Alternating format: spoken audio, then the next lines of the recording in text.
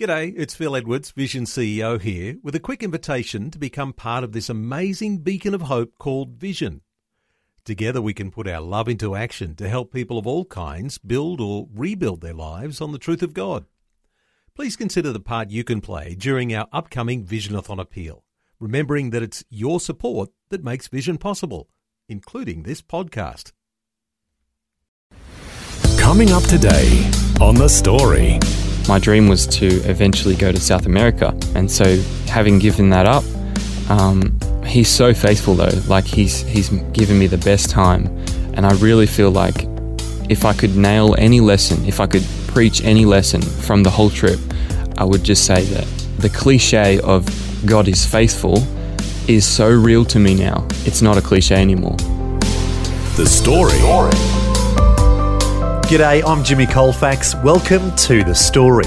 Well, today we have part 2 of our conversation with Jordan Olney about his adventures in Africa. As we heard last time, after he finished university, he had dreams of being a millionaire and earning lots of money through real estate. But then the Lord changed his heart and he gave all that up so that he could go to Mozambique to go to Bible school. And then the Lord worked on his heart once again and changed his plans a second time. We'll find out the rest of his story as Jordan continues his chat with Eric Scatterbo in our Melbourne studios. Okay, well, as we heard last time, the Lord continued to work on your heart. So you gave up everything. You had this house deposit saved up that you were going to use to buy a house and start off your wealth, your material wealth in real estate, but you gave that all up to pay for your trip to go to Bible school in Mozambique. Is that right? That's right. Yeah, I felt at one stage that the Lord asked me, like, do you trust me with your house deposit? And I knew what that meant. Like, essentially, I was going to be paying for the trip and throwing it away, as some would look at it. But yes, I did trust him. Okay, and then your original plan was after 10 weeks at Bible school to then go on to South America to have an adventure over there in Colombia. Yeah, so I was... It was all paid for? That's right. So I paid for the flights and all that. But then God always, but then he brought a missionary couple along my path, and I decided to go and serve them in Tete. Okay. For 6 months. For 6 months. So a finite period of time. That's right, yeah. And you were starting to share with us last time that you were in charge of 7 boys. That was part of the ministry work that you did there. Yep. And we're going to find out later there's another but then. That's right. But let's just focus on the first 6 months you're going to serve there. But we've been kind of making you to be a very noble person, giving up all these things. But you did have some fun while you were over there. Definitely. Let's hear about that. It's important to work hard and play hard. That's right. And so, tell us about the playing hard. Definitely. So quite often we would go out on Zambezi River on our little boat that we had, going to fish for tiger fish. And so they're these fish with massive teeth. I think I probably went 8 times, different times, before I actually got one in. They're very hard to catch. But on the Zambezi River, you've got your crocodiles, you've got your tiger fish, but you've also got hippos. Oh, my goodness. And hippos... Now, you sure you wanted... This was supposed to be fun. To me, this is fun. And so being, kind of living life on the edge a little bit, it's fun to me. That's a little bit more on the edge than I care to go, but hey, you're the adventurer. That's it. And so... hippos, aside from mosquitoes, I believe hippos are the number 1 killer of humans in the whole continent of Africa. This is just sounding better and better. Oh, yeah. And to me, that's like, oh, great, let's go and see some, So quite often, whilst we're fishing and drifting on the river, we would see a pod of hippos, maybe a few hundred meters away. Where you want them, yeah. Where you want them, right? There was one story where I had tied up a rope. It was actually the best knot I'd ever tied, like hands down. And I tied up this rope to just this little embankment, and so we were fishing off the island, and we were just all fishing and in this river of death. In the river of death, yeah. And so, which sometimes it was hot, and so sometimes I'd jump in to the water just for a few seconds. But if there was a sandbar, I'd jump in and swim around for a few minutes, keep an eye out. Okay, all right. I'm just biting my tongue. I'm not even going to say anything. Okay. So we're at this island one time, and we're just fishing away, and all of a sudden, about 50 meters away, which really is quite close, I saw the biggest hippo I'd ever seen in my life. Like his head was like 1.5 meters long, I would say. Just a Wow. huge behemoth thing. Yeah. And I was like, Nick, which is my friend and leader of Pioneer 61, we should go, right? The ministry, He turns around, he's like, we got to go now. Like, that's way too close. And you said, but this was my best knot. Exactly. So I'm fumbling around trying to get this knot undone. And finally, after about 30 seconds, I got it undone, but he was already under the water. And The hippo. The hippo, they can travel very quickly underwater. So you don't know believe where it or not. where it is then? We don't know where he is. They Oh can my flip goodness. boats. And quite often, unfortunately, they flip canoes of locals you know, in a canoe. Yeah. And goodbye. Wow. And so that was a just nice, fun little memory that I've got. We got away. Okay. I got it was wondering how untied. this ended, yeah. I'm here today. So that's good. yeah. But it was cool. We Too also close for comfort. exactly. But we also got to do a little bit of hunting as well out in the bush. The bushveld is what they call it. Which In is the African safari, just like in the movies? exactly just like the Lion King. So it's a bit different to a But safari. not a cartoon. Exactly. A little bit different to the safari per se, Yeah. because you're, trying to get close and this and that, with a bow, which is what I was using. So I was able to, have a few really And great you love experiences. hunting. I love hunting.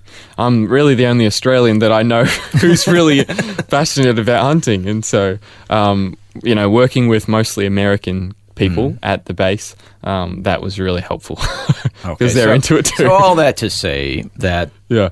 So all work and no play, but there was a Exactly. little play. yeah. So, but it was nice being able to hunt things and take all of that meat back to be able to feed our boys, be able to So it had a feed- practical aspect Definitely. to it. And so, whilst it was a fun challenge as well, it had a bigger function and purpose of being able to feed our boys, being able to feed our workers as well. Mm-hmm. Yeah. Okay. Well, speaking of your workers, tell us more about the ministry and working with the boys.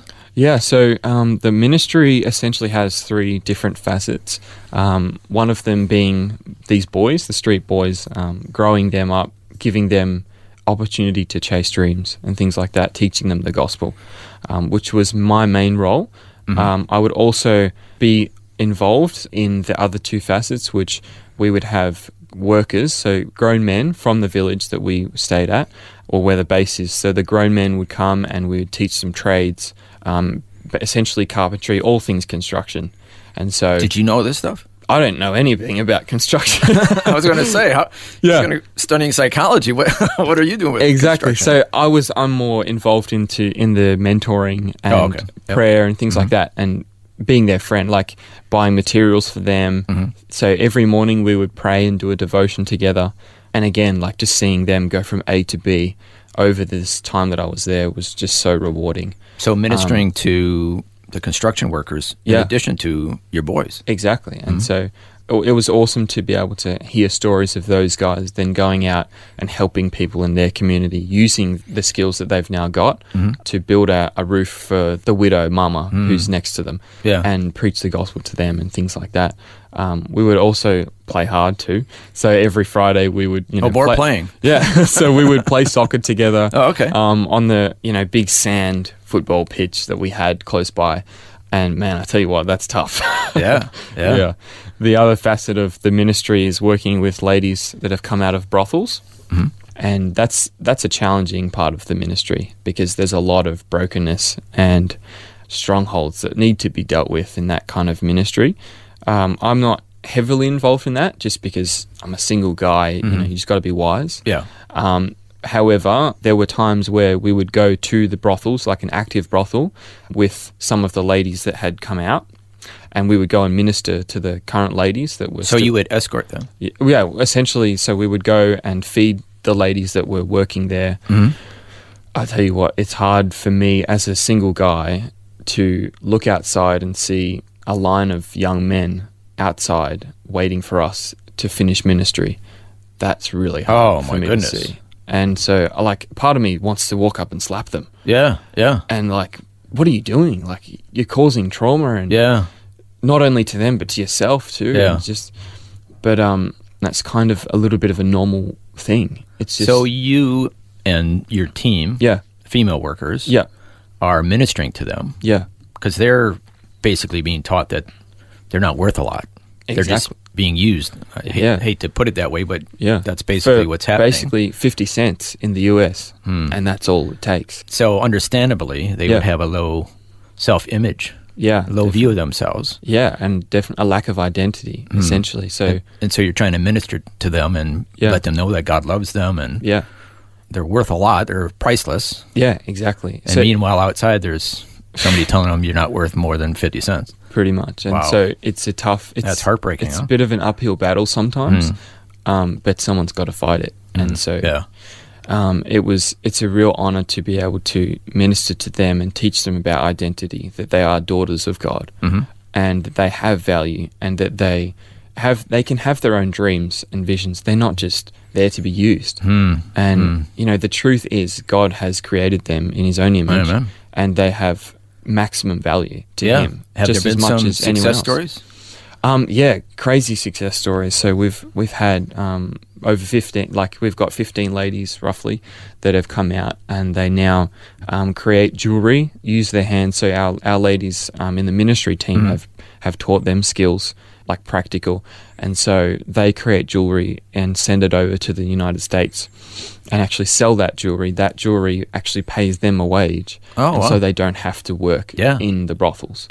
And whilst they are in this ministry called White as Snow, we teach them also practical, but also we disciple them a lot and go through a lot of prayer ministry, getting them free, teaching them about identity. So for quite a while there, I took them through the Alpha course, which is, kind of like a beginner's believers course, and just asking the big questions, like why do we believe what we believe? Who is God? What does he say about you?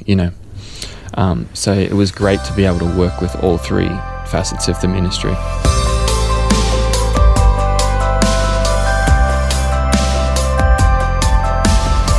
You're listening to The Story. Today, Eric Scatterbo is chatting once again with Jordan Olney, who's been sharing about his adventures in Africa and the ministry work he's been doing there. Next, we'll find out about a new adventure he'll be going on when we return. The Story. If this program has highlighted something you'd like prayer for, we'd love to pray for you. Call 1-800-PRAY-FOR-ME. That's 1-800-772-936. It's a free call. Or text 0401 132 888. Hi, I'm Jimmy Colfax, and this is The Story. Today, Eric Scatterbo is once again chatting with a young man named Jordan Olney, who's been sharing about his adventures in Africa and all the ministry work he's been doing there. As we heard before the break, he's been working with street kids, construction workers, and also ladies that have come out of brothels. Next, we'll hear more about his ministry work and also about a new exciting adventure that Jordan will be going on. There was one time where one of these ladies, she had come to me and she said, "Hey, can I please have a lift home? My neighbour is really sick," the guy right next door. And I said, "Okay, let's go and pray for him." And so we got there, me and my friend Logan, and we got there and we saw this guy. And I tell you what, I've never seen anything like this guy. Like his whole arm was like the width of my wrist. And I have small wrists. Yeah. Like he was malnourished, basically bones, and he was just lying on this mattress that was only a few centimeters thin, and that's all he had in this concrete room. And this guy he looked like death, essentially. I heard that he hadn't eaten in days or weeks, and he couldn't move, he couldn't stand up, he couldn't do anything. He had malaria, which roughly the medication for malaria there in Australian dollars would be about $16 to $20, but he couldn't afford that. So he, once you get malaria, you don't treat it, and you're in a bad place in a few days. So it doesn't take long to die. And so he had malaria, and I believe he had tuberculosis as well. He also had a liver disease at the same time. So he was not in a good place. And we prayed for him, and I kind of tried to hand it off to my friend Logan, who's a bit older than me, and, submit to, but he was like, "No, you're doing a great job. just keep going for it. And so I was like, all right, God, we're just going to go for it. So I ended up praying for this guy and just prayed for complete healing and this and that. The next day, I had heard from this lady who introduced me to him. The next day, I heard that he stood up, had something to eat, and then walked to a completely separate village, like a few kilometers away, Wow. to tell his friends that he'd been healed. Wow. And I'm like, are you serious? Almost like, I know that's what I prayed for, but what? Yeah. And so it was awesome to hear that he, all of a sudden gets healed, and he's now talking to other people, showing them what happened. I went back to him a few days later and actually shared the full gospel with him. So I'm not the one who healed you. It was Jesus. Yeah. And, he loves you and he's got a plan for you. And so he was able to receive the gospel and gave his heart to the Lord, which was just an awesome experience. Fantastic. For me to go through. Yeah. And just to see the healing power that the Lord has.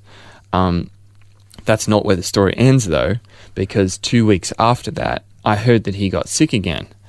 And some might say, oh, well, he probably just felt good that day and he was still sick. But with malaria, like, it's a few days. And so I know he was healed for sure. Yeah. And so, but a few weeks later, he gets sick again. And before I can even get there, he dies. And I'm like, wait, what?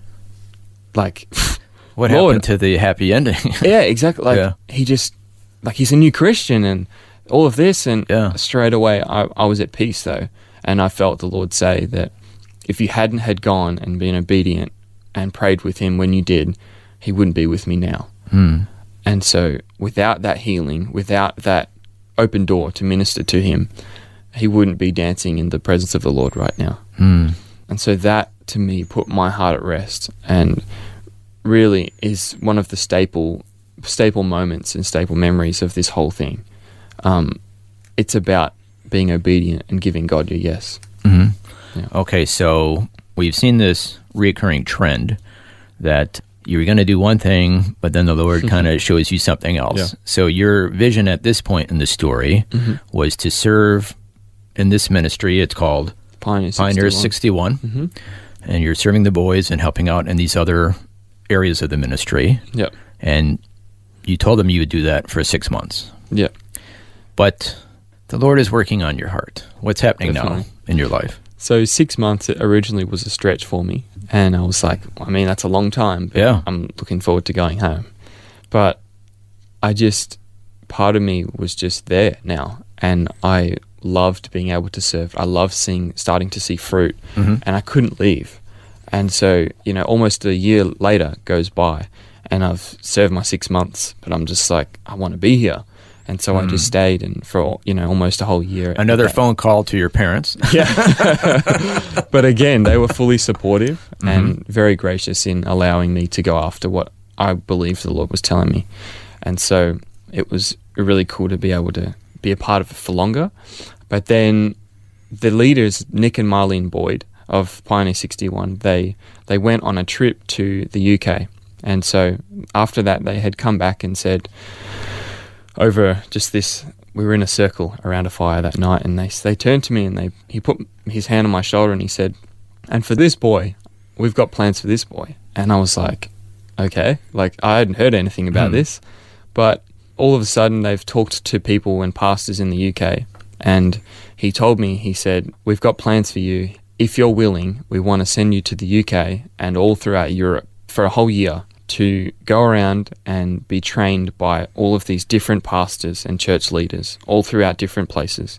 So what it looks like essentially is a month or two longer in the UK, a month in Portugal, Serbia, Spain, Poland and Sweden, and all of these different countries. Wow. Crazy. With the purpose of? With the purpose of being trained pastorally, because that's kind of in my blood. It's where I feel called to be a pastor. Trained pastorally and also trained in church planting. And so these people from the UK have done church plants all throughout Europe, so I'm going to see how it's been done in different cultures and take notes, essentially. And so the goal of that for a whole year would be to come back, and they've asked me to come back and to plant the church, the Pioneer 61 church in Mozambique, with all of the workers and, to hopefully bring the gospel in a bigger way to that village and that community. Wow. Definitely different from what I originally set out to do. Well, let's just kind of review. Yeah. Pretty far from your original vision of being a real estate millionaire. Yeah. Yeah. But step by step, I mean, if the Lord had told you No way. from the beginning, oh, this is where it's going to end up, you probably would have said, no way. Probably, yeah. But step by step, you just tugged your heart. Yeah. If he had said, look, I want you to go overseas for 14 months, I would have been like, probably no way. Just because of the mountain that it looks like. Yeah. But he's so gracious that he gave it to me step by step and piece by piece. And now, after this 14 months, now he's given me the vision and the next few years, maybe potentially 5-year plan of doing this thing and then coming back to Mozambique to really serve Pioneer 61 in a bigger way. So what this all means is you're planning on being there long term. Yeah, semi-long term. I'd never planned that when I originally went to the school in Pemba. Yeah. But, you know, the Lord has different ideas. My dream was to eventually go to South America, remember? Yeah. And so having given that up, he's so faithful though. Like he's given me the best time. And I really feel like if I could nail any lesson, if I could preach any lesson from the whole trip or summarize it all, I would just say that the cliche of God is faithful is so real to me now. It's not a cliche anymore.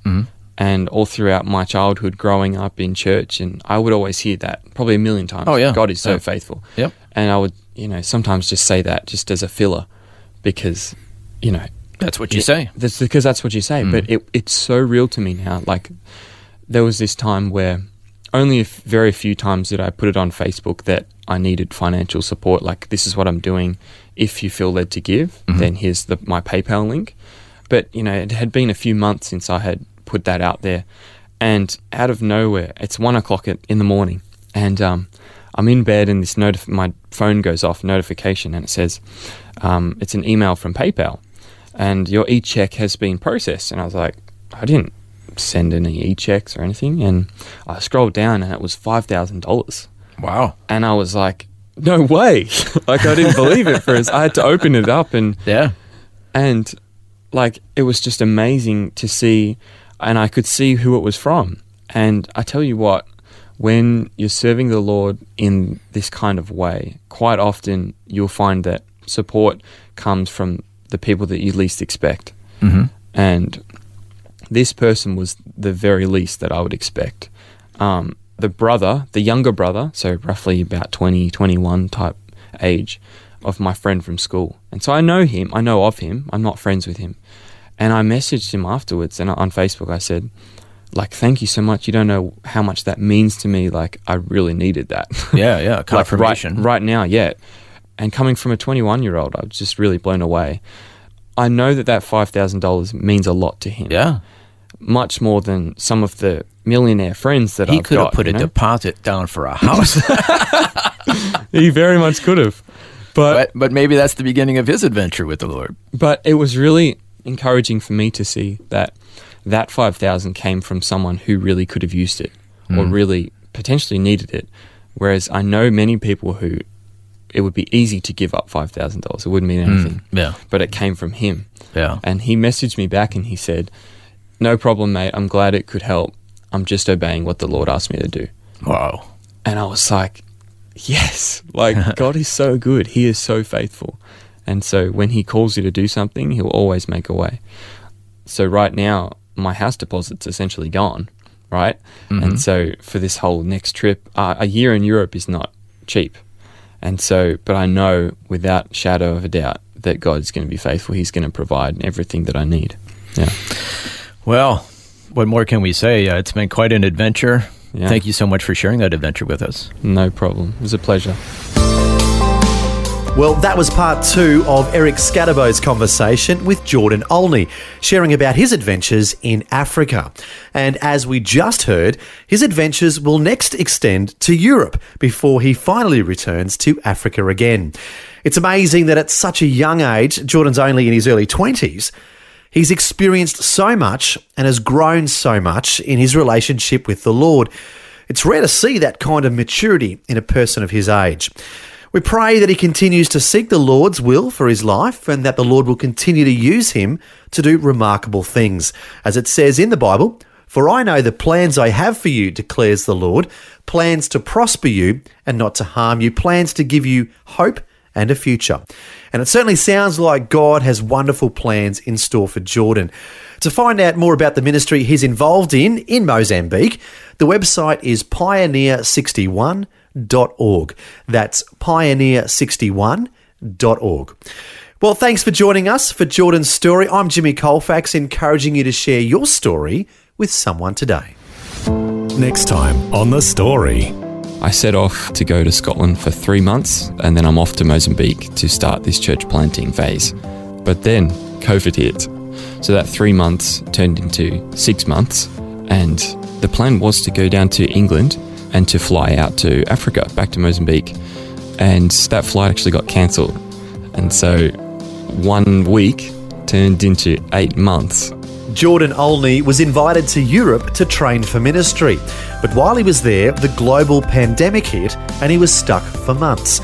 We'll hear how God turns the whole situation around and helps Jordan fulfill one of his dreams next time.